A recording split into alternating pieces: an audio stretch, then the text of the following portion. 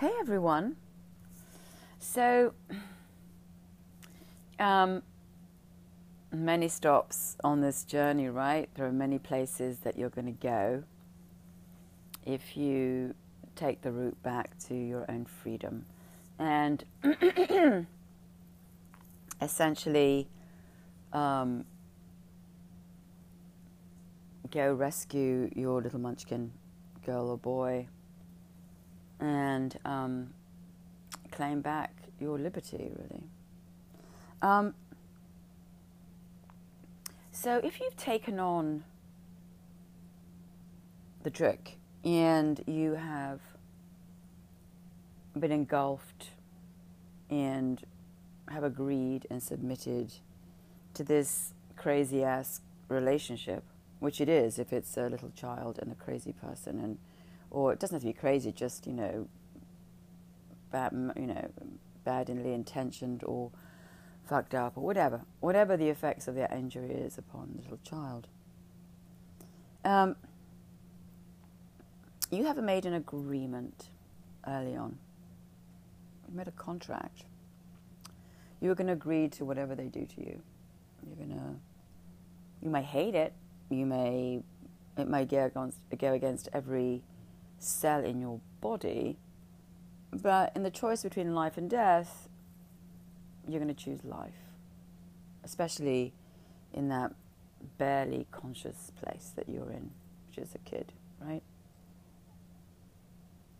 So remember, you're still sort of growing, because you don't come out fully formed. Most animals do, humans don't, because of how big they are and whatever. So you're going to get mixed up into that stuff early on. So a person doesn't suddenly become a fuck up,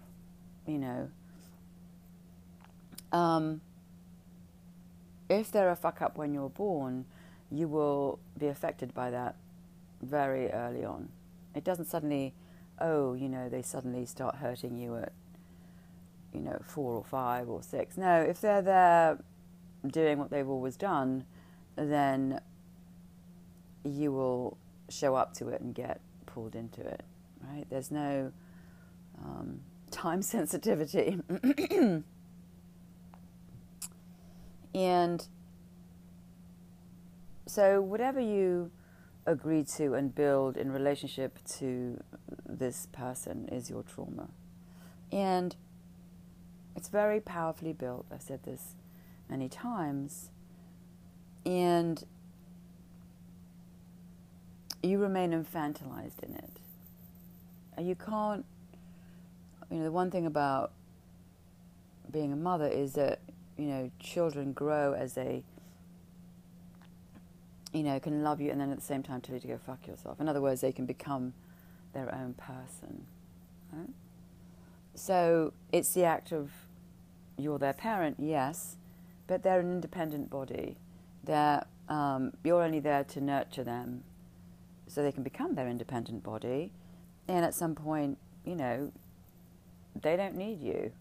Or, and as a loving parent, you have to be available both for the nurturing of your child and also for their separation and their, their growth, which is separate to you, right? They are not you, they are themselves. So all you're really asked to do is to be a loving light throughout. That's really it. You're not really asked to do anything else. You're there to let them, to nurture. You're a gardener, You're an orchid gardener. You have to water and make sure and really care and love. You're not them. They're going to become whoever it is that they are. And that's whatever it is. It doesn't really matter, whether they're an astronaut or, an undertaker. I mean, who gives a shit, right? It's just you're there for them to blossom into the best thing that they are, that they have brought with them, right? When that doesn't happen, When none of that happens, like none of it, like you're just thrown into this kind of broil. You're thrown into this cauldron of bubbling toxicity, which has been going on, before you arrive, certainly, right? Then you're just cooked in that. You're cooked into, there might be a dysfunctional parental relationship. There might be a toxic, unprocessed shit that's going on with one of the people in that relationship. Without awareness, you become, you're cooked in it. You're cooked in them. There's no person guiding and loving you separate to them. It's just you're embroiled in them. So there's no growth, and you remain stagnant, really. You think you're growing, but really you're living inside, I would call it a paralyzed force field. And I spoke about this yesterday because I think one of the the things I've noticed in this cleansing through ayahuasca, daily cleansing, is that so whatever that trauma is frozen. So if you are swiped up by someone's crazy, you remain frozen inside that crazy at whatever age that was. And you can't challenge it when you're 4 or you're 5 or you're little, right? So you agree to that contract, you agree to that relationship, and everything it demands you do, and you don't grow from there. I mean, I'm 60, I've not done anything. I mean, I've done many things, but really I've been paralyzed, and because it creates this massive wound. It's really like, and I described it, it's you and the predator, where you have been caught by them, trapped by whatever it is that they did to you. It could be, not loving you, hurting you, refusing you, denying, whatever the injury. It could be a myriad of things, right? And if you imagine the nucleus of it is you and the predator, imagine a circle in which you have been captured. And in ceremony, I saw it.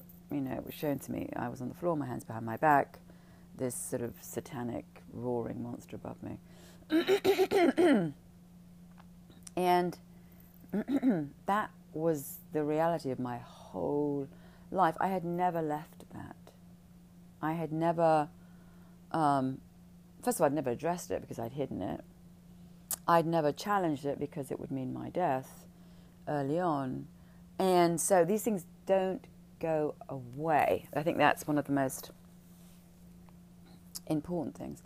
And also, not only does it not go away, but then it disappears under layers and layers of life that you live, which are just stories and identities and acts covering up this huge wound.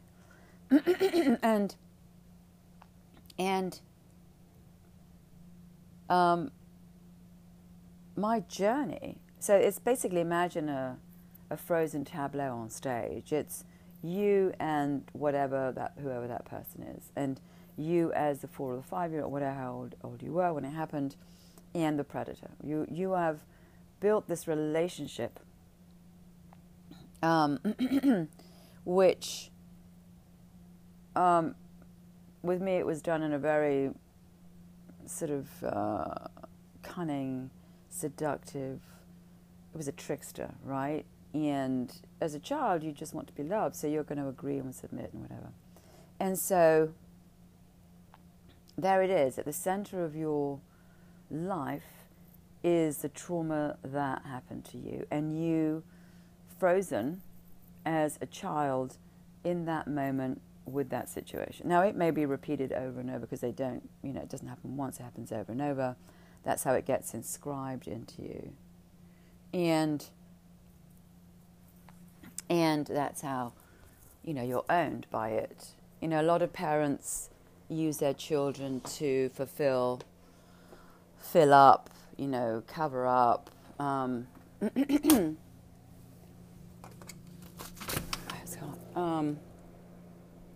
Their dastardly deeds or their own dysfunction or their own poison or whatever. So this is not an uncommon thing. So if you're caught up in this, right, in this thing that was done to you, that you've had to agree to and agree to them to be your parents,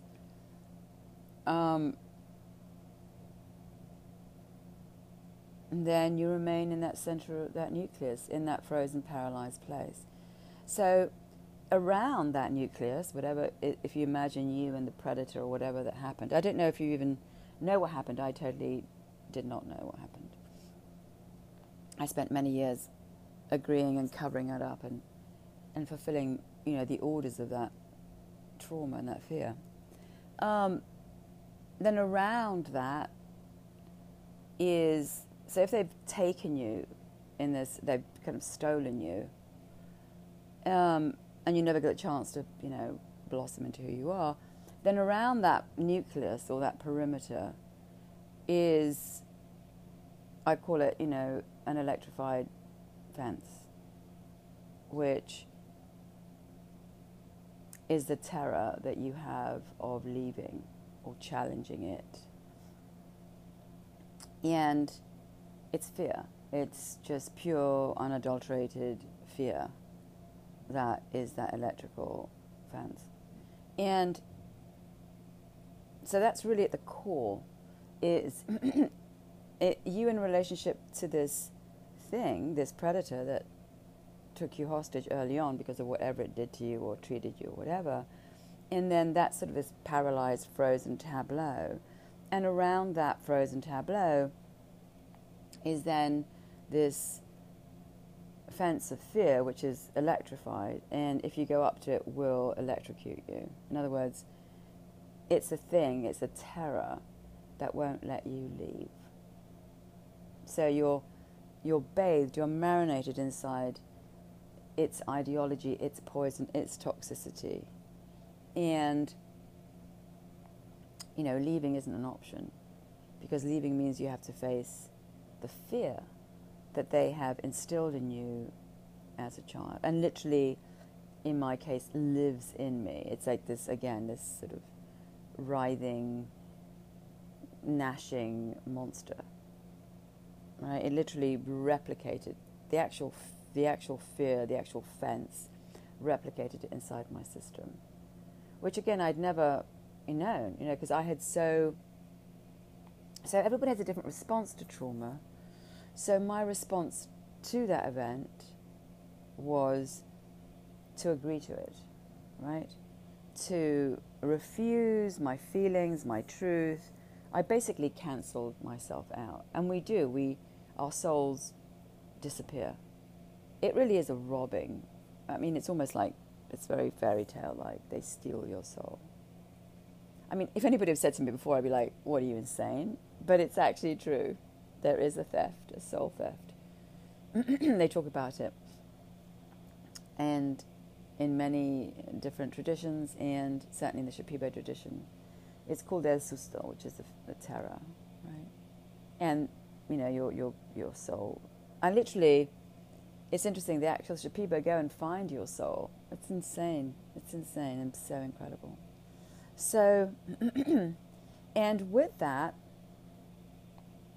so what happens within this situation, right? There you are, newly arrived, little child wanting to be loved. Here it is, a predator that's horrible to you, whatever, in whatever way. And demanding that you fulfill, their toxic version of life. And you have no one to go to. There's no one to, there's no ally. You're unprotected. You're unsafe. You're being used, for whatever their demons are in you, right? And this is it. Hello, welcome to paradise, right? How are you gonna? You're gonna survive this. It's an obstacle course, and you're barely here, right? So mine was camouflage, act dead, submit, agree. Cover all this up with a Michelin 5-star sauce. Make it work. Make him work. Don't anger him because he will kill you. He's bigger than you. You're a little tiny munchkin. What are you going to, deal with this, 6-foot towering, one swipe and it's over, right? I don't want to be physically hurt. I'm going to make this okay for him. And here's the wife saying, oh, he's really a lovely person. And it's so much bullshit, but whatever, right? So you're marinating in sewage, basically. And this is it. This is life, for some reason. And you don't have anything to compare it to. I can't compare it to the neighbors. I can't. Once you're in terror, you're just in terror. You're just jumping on hot coals. You can't even see the neighbors. You're just like, I've got to survive this day and then the next day and this day and the next day. So we've established, right? Here you are with predator, submitted. The thing that keeps you in that relationship is the terror, right? That's the force field, that's the energetic field around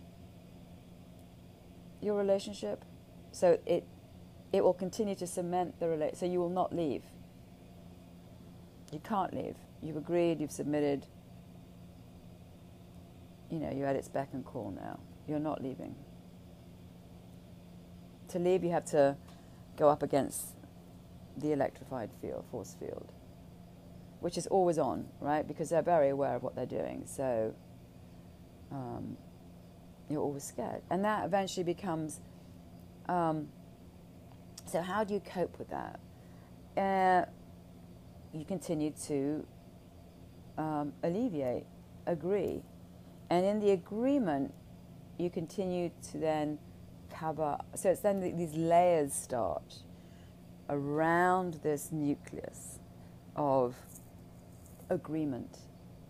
And I think of them like, what they put in the sheetrock walls, for noise, for sound barriers. They put this stuff, it's kind of spongy. I'm in the architectural business, so whatever. You put layers and layers and layers. It's like, soundproofing. So you cannot hear or see the truth. That's what happens. You cannot hear or see the truth until you put so much soundproofing around it that you forget it even happened. You're so in the ideology now that you are one with them, and everything you're doing is really as an outcome of their demands, or really of what that fear, ignites in you. So in my case, it was, there needs to be success. You need to make me look good. So everything was done really in collusion with evil. And I can only describe it as evil. That's just the way it works for me. Because I can't see it as anything else other than evil. Who would do that, right, to a child? And so you literally become one with it. And so around, again, this frozen tableau where you basically shut down and disappeared is you, the predator, and then you building. I think the soundproofing and stuff is you building yourself around this nucleus of a kind of a defense mechanism, or a person that lives in relationship to the fear and to their evil. And there's this solidified relationship between you and the predator. And so now I'm building who the predator needs me to be in order to satisfy his needs. And, you know, it can be anything. You know, for me, he used me to be successful so that he would look good and he would get whatever he wanted. And blah, blah, blah. I was kind of a cash cow, but basically.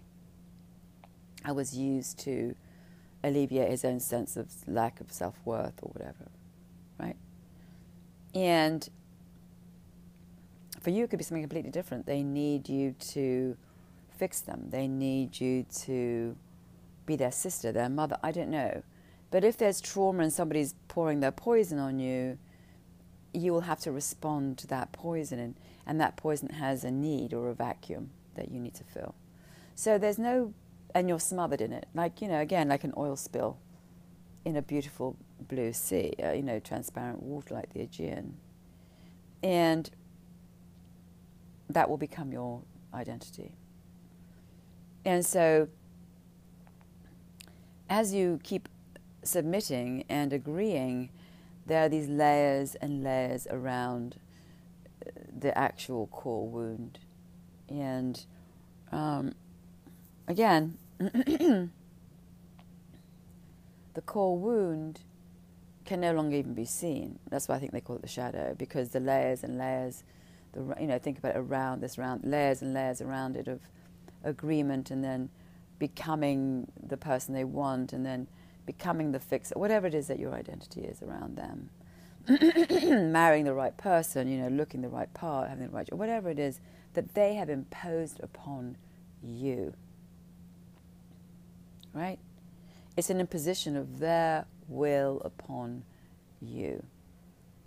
The freezing is that you have to do what I want you to do. You have to be who I want you to be. Not I am the gardener and I water you so that you blossom into whatever magnificent flower you were destined to be. No, I am a massive, huge black cloud that is a threat to your very blossoming. And the only way you're going to have a relationship with me is if you agree to blossom in, or not, there's no blossoming, but really become what I need you, that's what's going to satisfy me. Two very different ways of living. One is a prison. One, the bulb never leaves the ground. And the other one is, you know, there's constant light and love, and it's, you know, always being nurtured.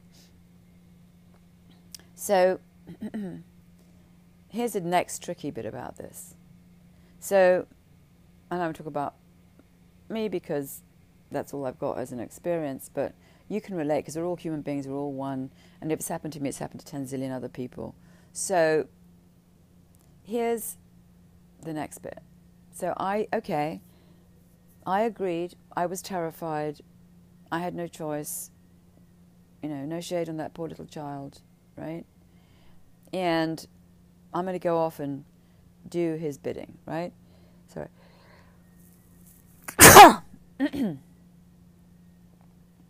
I'm going to refuse. Sorry, excuse me. I'm going to refuse who I am. My soul just fucked off, right? It was completely removed. Sorry. So, okay, so start again. So here you are. All right. You built the relationship with a predator in a time that you were powerless and vulnerable, right? You've agreed because you have no choice. You've got a gun up against your head. The relationship is kept in this one little, I think about it like a rotating jewelry box, you know, these two little things on a jewelry thing as it goes around. You're going to agree because you're terrified. Then around this relationship is a wall of pure terror, which is the electrified fence, that is basically the dungeon keeper, that continues to ensure that the relationship isn't broken, that you play this role. Again, on my first trip to Peru, my first dream was me in a room with a rotting corpse. It was him and my children playing in the other room, and I wanted to be with my children. I couldn't, right?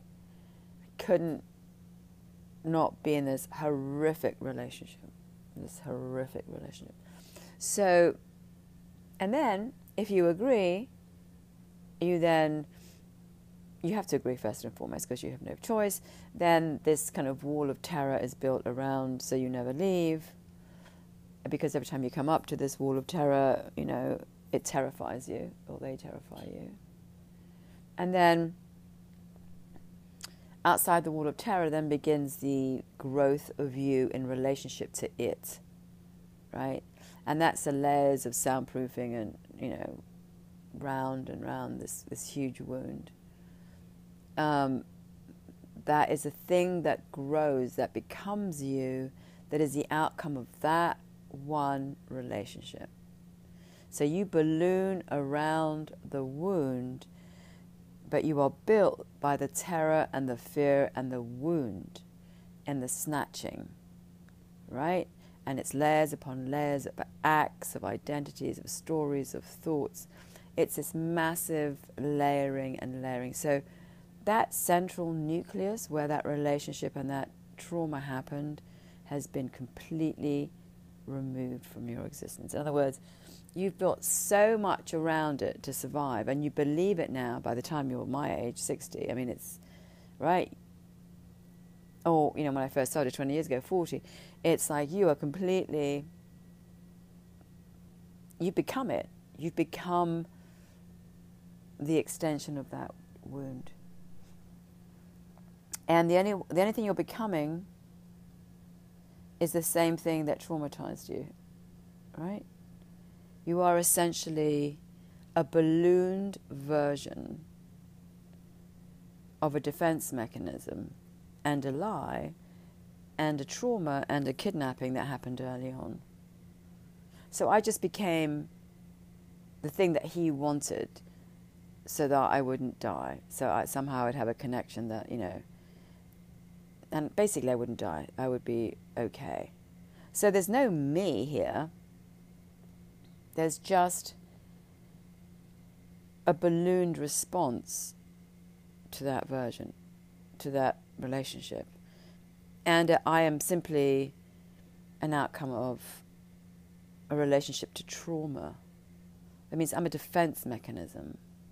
I'm not me. My soul buggered off. So that's what happens in these relationships. If you agree to them and they hound you and they terrify you, there is no you. There's you as, again, an airbag. I think about it as an airbag after an emergency that balloons to ensure that this person won't kill you or hurt you or refuse you. In my instance, this guy was really evil, and who God knows what would have happened if I'd have, challenged him. My mother was scared of him. He just instilled fear. It was, a complete annexing and takeover and whatever, right? So there you go. So you build this monumental thing, right? So now you have this nucleus, you and the predator. Around it is the wall of fear that you're not going to face because it's electrified. And then around that is, years and years and years of being a defense mechanism, playing the role. But really, you've never been here and you're completely disconnected from yourself, because in order for you to survive, for you to exist, somebody needs to see you. It's a simple, very simple act. If you want to exist, someone needs to see you, right? To really see you. Not to project their shit on you or to whatever they do, to pretend. No, you need somebody to actually look into your eyes and see you, right? That's all love is attention. It's giving space to someone for them to be able to be there in whatever form they show up as. That's it. You're just holding space. I mean, that's a very spiritual term, but I think it's a very adequate term. A parent holds space for that child to do whatever. I mean, it's like you're a fertile field for the child to jump around, to do, to fall, to wake, whatever. To be loved, to be safe, to be, So in this journey back, after many, so I was really out on the, if you imagine it's a circle, by the time I got to meditation, I was far out on this wheel. Let's imagine it as a wheel. I was far, far out on the edge of this this wheel, the center of which was this trauma. And after 13 years of meditation, I had a huge energetic kind of like volts of energy through my system that broke one of the first layers. And the first layer said, it was a hint at what was actually going on, which was, there's this writhing monster in the attic of your house and you have to go face it. That was basically very clear directions. How or why, I don't know, but it was the meditation slowed down the continual stuffing of, or the layering of this kind of soundproofing, right? If you imagine a wheel, it's layers and layers of soundproofing around the trauma. And doing ayahuasca, the cleansing was of all the soundproofing around the trauma.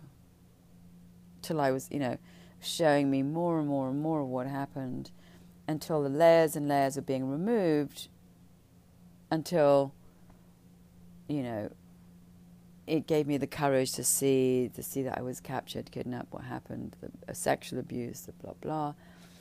And then, I hit the energetic field, or the electrified field, the electrocution, right? So now right? You've seen everything, you've felt it, the rage, everything. And, I've been collapsing it, let's say, I haven't been, well, the ayahuasca, great ayahuasca has been cleansing. And so I'm at the place where this thing is now, that's it, I'm at the fence, the electrified fence, which rages. And, again, all this you have to just sit through because it's going to keep coming up out of your system, right? So I'm at the sitting where it's just,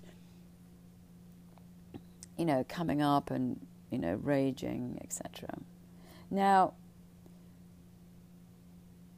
if you've been traumatized, that means that you have a huge lock on your heart. The thing about trauma is you no longer feel. You think you do, but you don't really. It's too terrifying to feel. It is too terrifying to feel all of that happened to you. Certainly for me, I was sent out to be sexually abused. I was abused. There was no love. It was awful. So,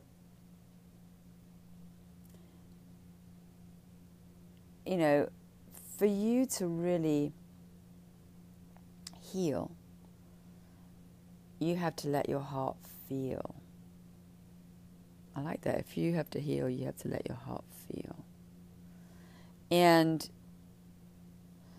what I had built inside of me through this piece of shit, in order not to feel, I would mock. And I saw it in ceremony. Like, I had this thing in me that mocked the ayahuasca, made fun of it, as if that was a form of power. And that's what he did to me. He mocked me. He mocked people, right? If I make fun of you, then somehow I'm better than you. I don't have to feel I win, right? And part of my own hardening, or it was really kind of just, I would say, armor around my heart was, I will not be hurt, because before you hurt me, I will mock you, right? Which is it's a weapon. That's all it is. It's a horrible weapon, but it's a way of protecting yourself from feeling, right? So if I truly feel, I cry, I love, I whatever, right? But all of this trauma, the worst thing it does is it doesn't let you feel. You won't let yourself be sad. No darkness can happen, right? And it's important in life, feelings are here for a reason.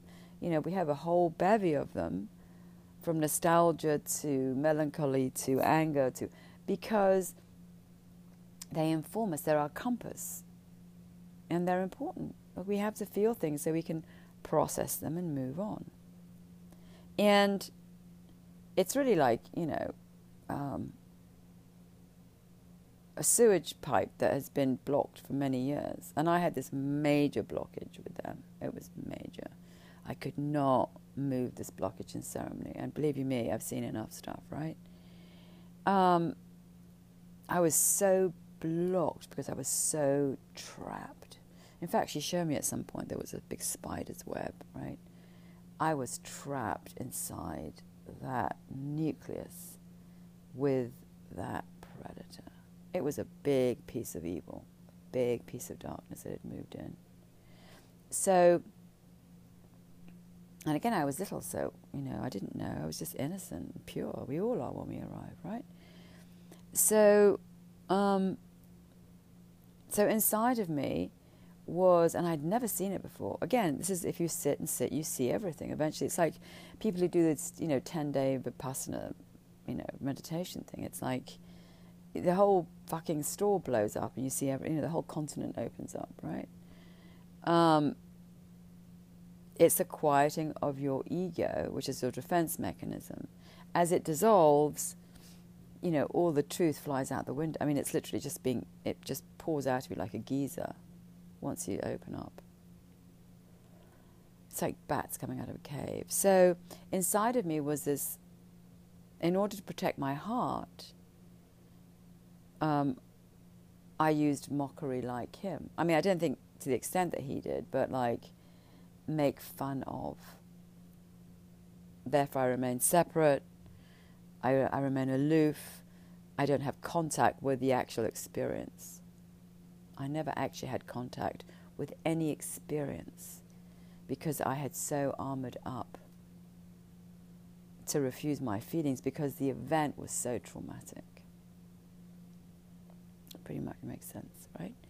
So as you melt, these outer rings, I would call them, of soundproofing and belief and glue, etc., begin to dissolve, you get closer and closer to the truth, into this nucleus in which you are held hostage by this abuser, right? And again, this outer ring being the ring of terror. So one of the things that, healing entails is the dissolving of the armor around your heart, right? You begin to love your little child. You begin to see them in the light of the truth of what happened, right? You no longer are willing to side with the predator. You're willing to face the fear to save your child. That means that you have to feel. Feel. The very thing that you've refused your whole life because it was so terrifying, you now have to do. It's part of the whole process of dissolving. And it's just been happening recently where it's like the feeling for my child has been very deep. Can finally see her. But something else which has been really incredible has been the sense of betrayal, that I betrayed her, and the seeing of how I gave into this man, right? And all the damage that I did in the name of this evil. And no, I didn't, hurt anyone, but it was the sense of he used me to get his ends met with terror. And then I was the disciple of that, and I went out and looked for the things that he wanted to feed him, and how much damage I had done, not only to myself, because it was a complete betrayal of who I was, but also the hurt that I had imposed upon other people in the search to fulfill this piece of shit. I mean, of course, it was all done unconsciously, but it was the first time that I really felt the huge sadness of that, like really in the depth of my being. And, how apologetic and how sad and how horrible I felt as a human being. Horrible. And really also the massive betrayal to myself. And I think that's, again, where the healing happens, is when we agree to truly see who we are. And what this trauma has done not only to ourselves, it's a complete betrayal to ourselves, but also the suffering that we have imposed upon other people because of our trauma. And mine wasn't like the, obvious. It wasn't like, this person is being mean or spiteful. It was much more cunning, like him, and clever, and manipulative, and horrific, really, in that respect. It wasn't loud, it wasn't presumptuous, it was quiet and calculating like a fox, right? But it was still for an end, to feed this monster. Like I was sent out like a mercenary, right, to fulfill his ends. So even though he was dead, and he is dead, I was alive, still procuring and fulfilling his ideology. Horrific. Which is really, again, it's a refusal. Even though he's dead, I was still, this whole system was living inside of me, so that I was still fulfilling its ends. And I had no clue. It was a complete and utter takeover. So, again, the healing was to see and really feel, because the thing about this medicine is this incredible, is once it's cleaned you, it literally opens up your heart. And that really is the biggest healing, because you're feeling the truth. You're not trying to cover it up or mock or make something work, pretending it isn't happening. Because at the end, in my instance, the trauma was, I need this evil needs to be fed. This evil needs its needs to be met at the expense of whatever. And forget love and caring, and who cares about that? I was doing what he was doing, right? I was just as unloving. We do what we know, right? I was refusing my own love. He used to say, "Oh, you're so weak, Marie, you're so weak." Because I had emotions, and you weren't allowed to have them. So that really, I think, is one of the huge lessons. I was thinking, these are huge lessons, right? Of being asleep, of being unconscious, of living with a shadow you cannot see, that they own you. And you think you're so clever and you have this big ego and you're running around really chasing your tail. And you're not doing any of your destiny at all.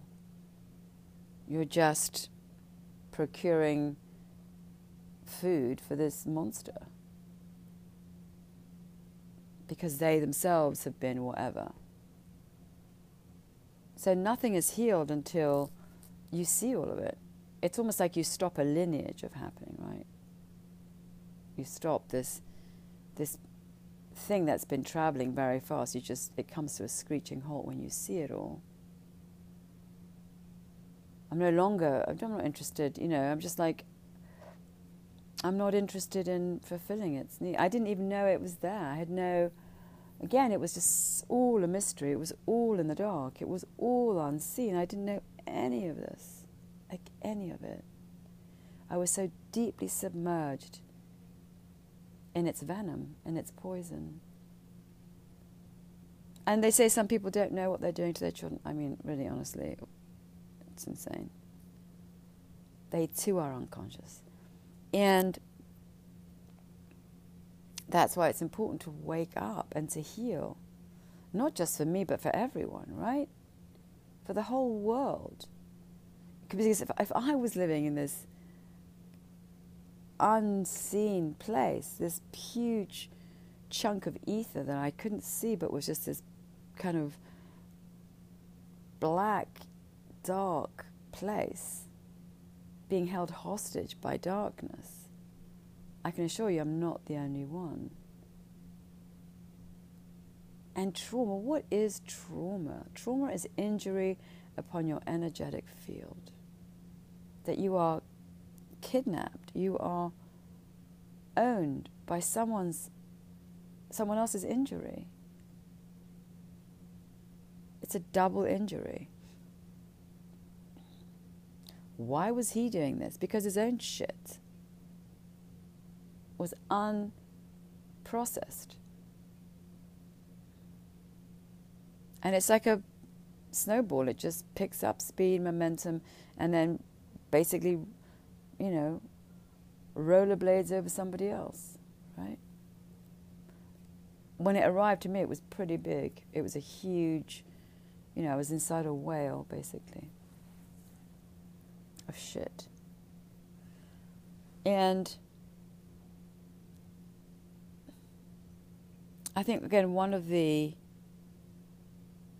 there are many tragedies. I mean, it's a huge lesson. I just thought, my whole life has been one big fucking lesson, right?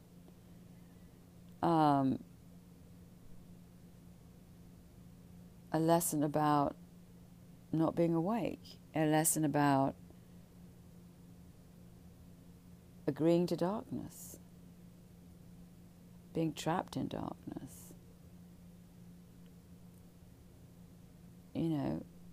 not having the courage to face it, which of course, as a child, you can't, right?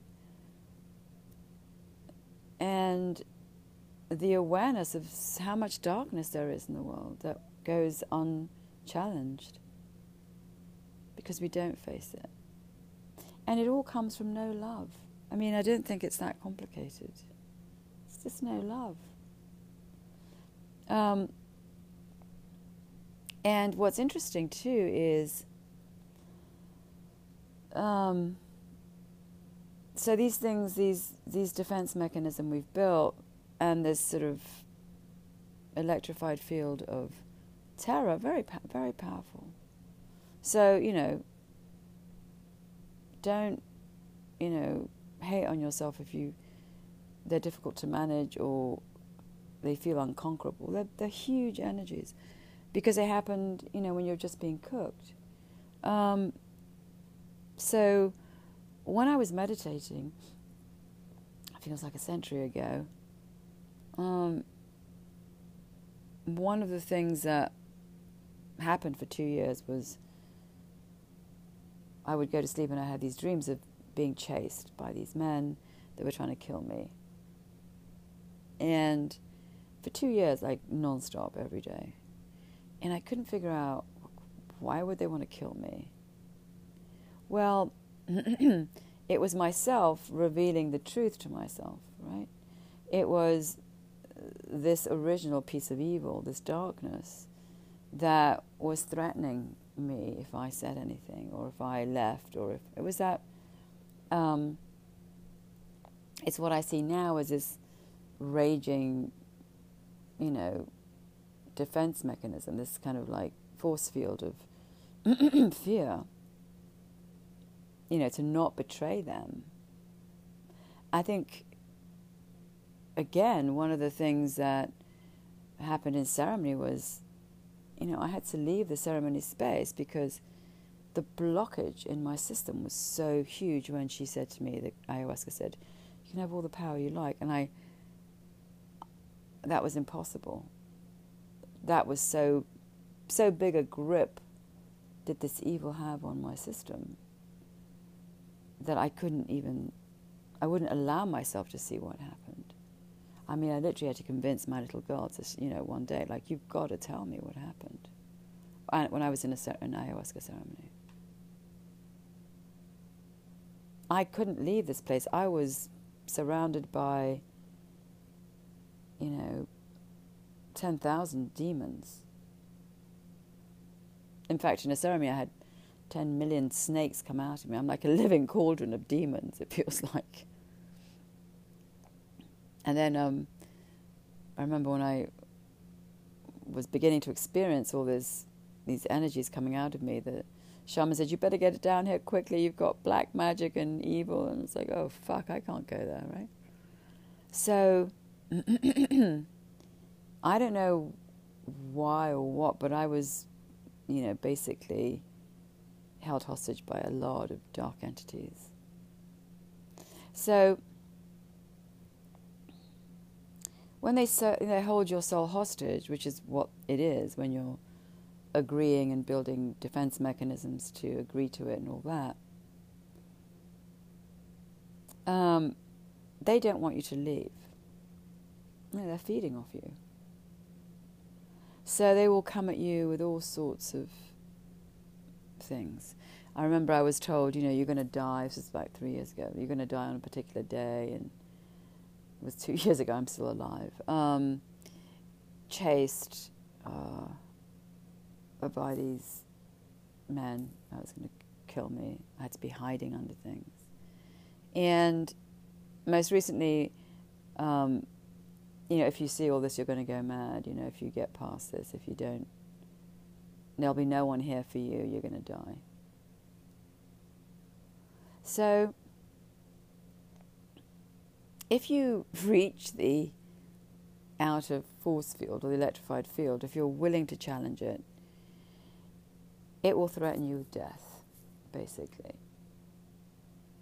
And what it's terrifying you with is the terror you felt as a child, which is, you're powerless and I'm going to basically devour you if you leave, or you'll go mad, or you'll die, and you'll feel it. You'll feel the terror of the child in the face of that gargantuan 100-foot wave.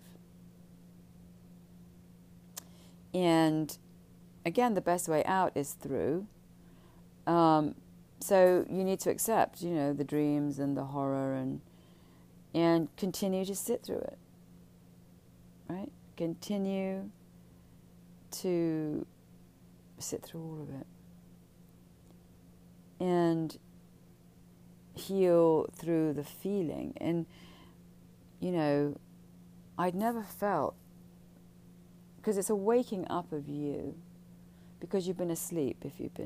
It's a sort of, if you're traumatized, you've been robbed, you've been anesthetized, you've been stolen, you've been shut down, and you're in fear. And this waking up to the truth is you see the sadness of it all. You see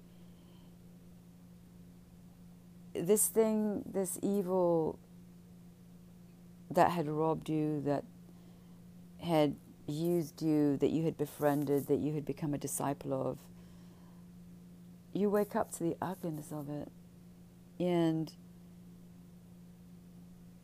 what you did in its name, the sorrow of your betrayal,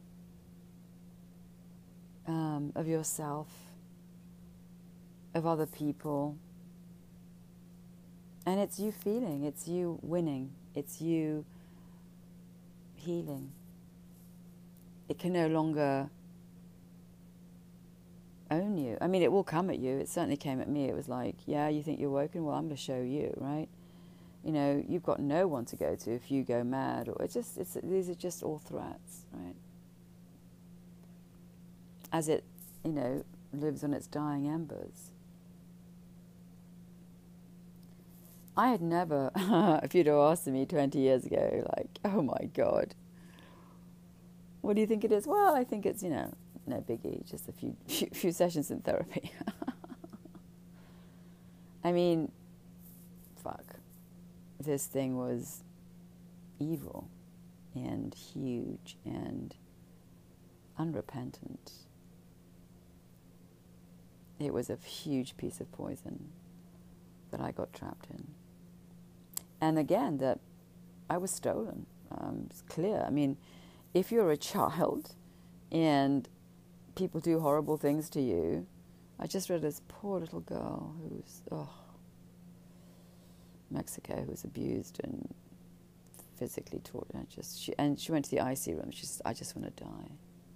You know, that somebody will love me somewhere else, basically. It's just, wow. It still resonates. I mean, that's really, there's a lot of cruelty and evil. And it doesn't have to be as extreme. It doesn't have to be, you know, what they did to that little girl or me or anything. It can be anything. It's just the lack of love.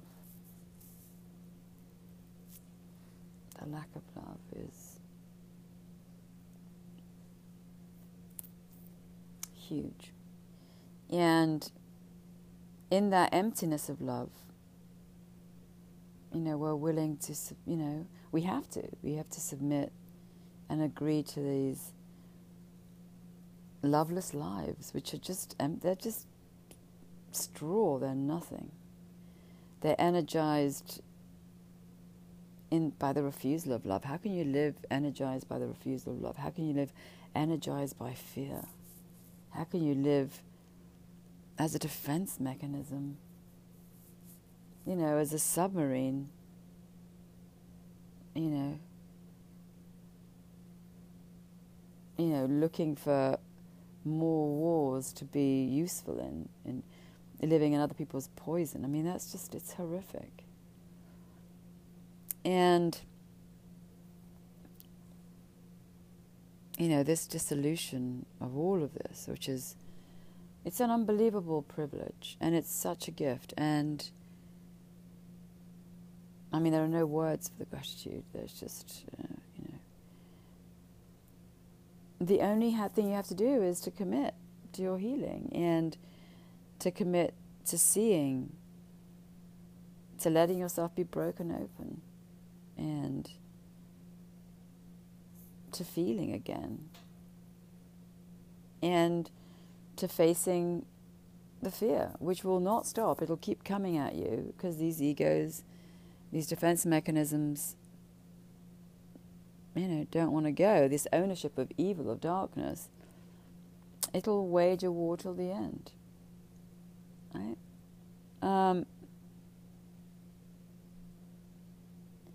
It'll threaten you with all sorts of deathly things. And it's interesting because in my instances it was more like, and everybody in their trauma has an underlying message. There's if you have trauma, there's an underlying concept, right? That the person that's traumatizing you has. There's it's either fix me or heal me, or you become fodder for their trauma. And mine was, you have to save us, right? That was it. I'm going to send you out to be abused. You're going to you got to save me. You got to make me look good. You got to save me, right? I don't give a shit about your life. Your life doesn't matter. You need to save me. What you feel, I don't care about. I have an agenda, and that is, you need me. You need to save me, and I don't care what what you have to do that. But that is the only thing that matters here. And to that end, I will terrify you and use you, and horrific. And you agree. And I became, it's mercenary. I was a rogue soldier,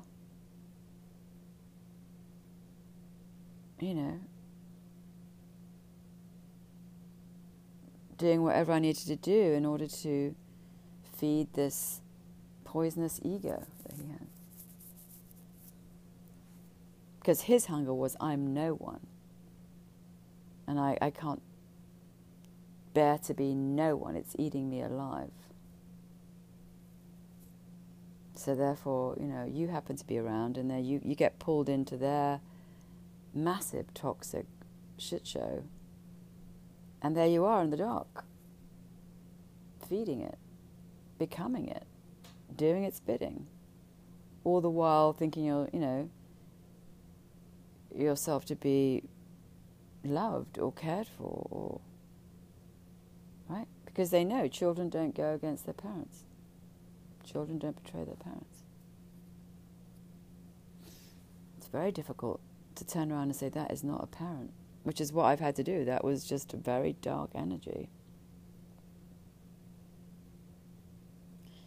So, this is very difficult territory.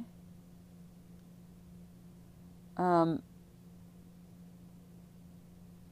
certainly couldn't have gone in here at all without the guidance of all of this medicine, and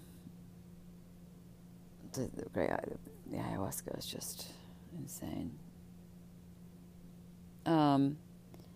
It doesn't do the work. You have to do the work. You have to commit to sitting and seeing and seeing and seeing and cleansing. And what I'm finally seeing is that she's just pulling up what's already there, right? She's just, this thing is a 3D thing. It's being pulled out because it was always there. She's not installing anything. She's defunding. She's de-electrifying what I had within me. I had no idea. And what's very interesting is, so how it lives in you in this, it's ether, right, really, in a way. You can't see it, but it lives inside of you, is the more you sit and so she's pulling through layers and layers of you. That's really what the ayahuasca is doing. She's just unearthing and taking out what's inside of you already. I mean, one day I had thousands of black snakes coming out of me. Fucking hell, it's insane. There were so many coming out of me that the ayahuasca ballooned into this Herculean Roman soldier. I mean, like towering above me. It was insane. It's really a battle between the light and the dark. But as she's pulled it out of me, so this is interesting, is I can finally focus on the sound of the Icaros more. And the more that means I'm getting more space. In other words, it's having less power over my energetic field, over my consciousness, because it owned my consciousness. So I'm able to focus, there's more space, let's put it that way. So I'm able to hear the healing sound of the Ikaros, which I hear when I'm in these ceremonies. And that is healing me more. So in other words, it's healing me because it's losing ground.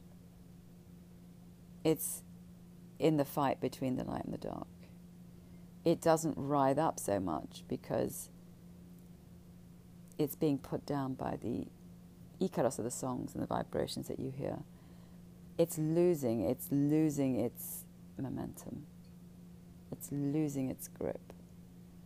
And as I can see what it did and weep for everything awful that I've done and see that my whole life has been owned by this and that my life has been a lesson in which there has been this huge learning, and there's almost like a shift to the other side, that you're no longer inside that fortress, that this nucleus is dissolving, that this trauma that was so powerfully bonded, so deeply enmeshed, it was a whole gravitational pull of my life, was this wound. Everything issued from this wound, but everything. And that I built layers and layers and layers of agreement around it so that I couldn't even see the wound. I couldn't hear it. I couldn't see it. I just thought this was life. But I was completely and utterly an expansion of that. I was a puppet. I was a lie. I was a prisoner and a defense mechanism. And I was a replication of it. I was a replication of all its needs. I was never here. I had no idea.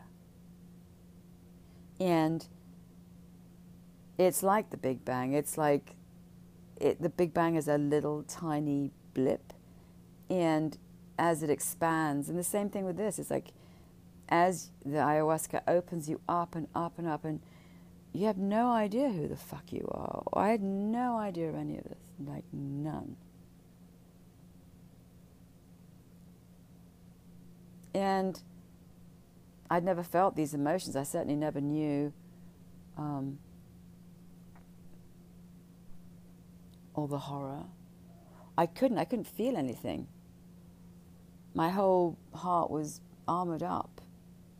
If you imagine your emotions like a piano, none of the keys worked. I had nothing other than mockery of people. That was one functioning note. If it hurts, mock it, basically. And not even that, I was just owned. It was just, he literally sat inside of me like running the ship.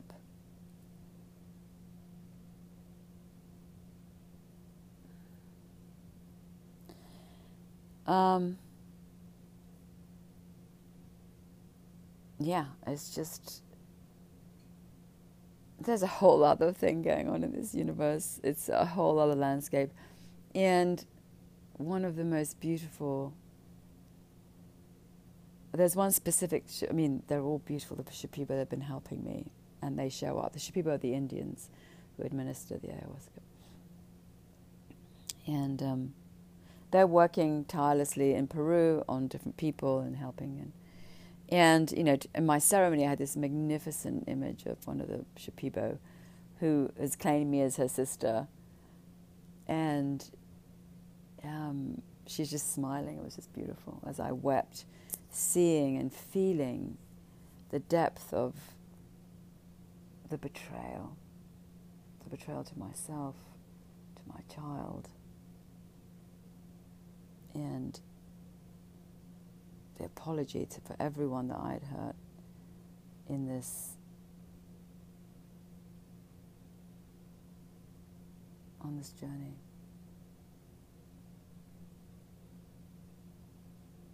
That I had just been an extension of that evil. So there are huge lessons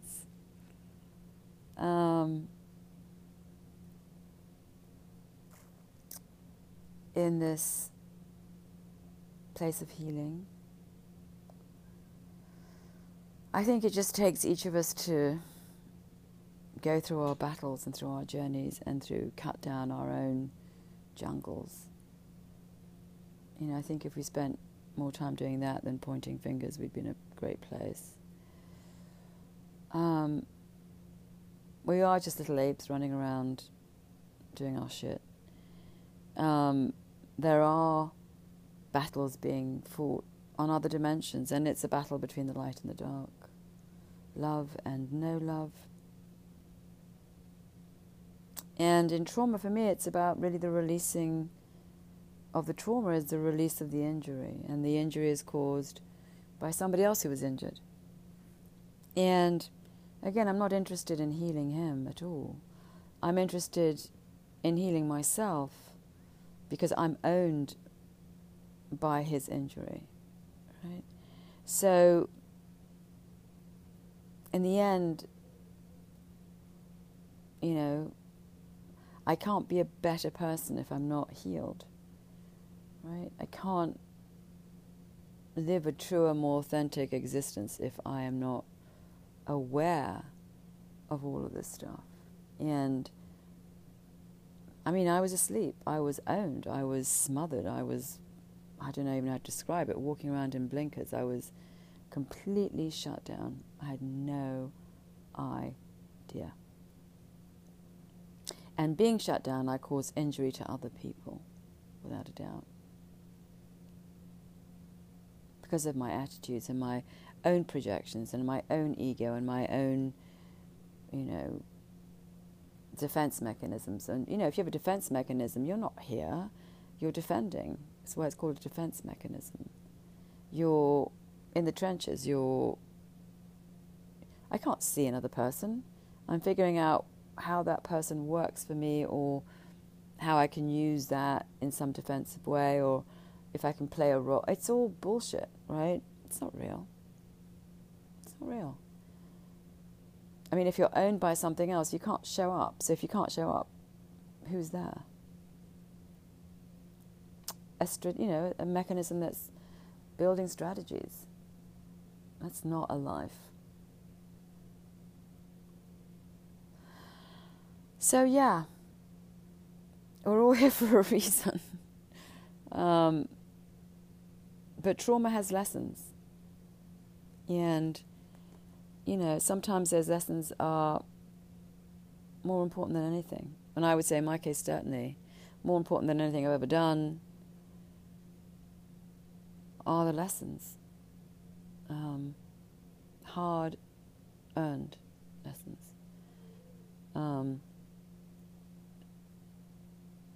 Again, there is no prize. The prize is to be free, to be awake, and to just flow. That was my original prayer. I just wanted to be in a river flowing like a fish. Just did it without thinking, without strategy, It's like loving. Loving doesn't require an effort. It just is, right? Being pregnant just is. It's not a strategy. You don't have to wake up and figure out, am I going to die today? Who's going to eat me up?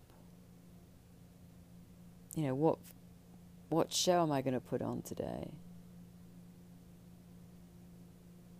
And the loneliness of it all, right? It's extraordinarily lonely not being seen and being owned. You can't connect. There is no connection to anyone when you're owned. You can't feel to start off with. Again, everything is a strategy. A defense mechanism needs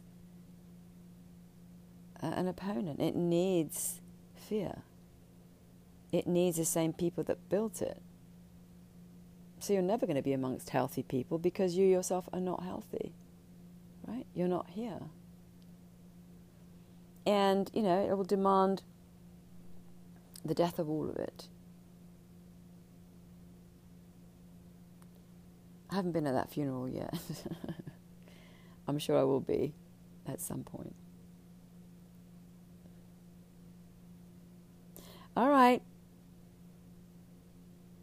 Happy journeying. Bye.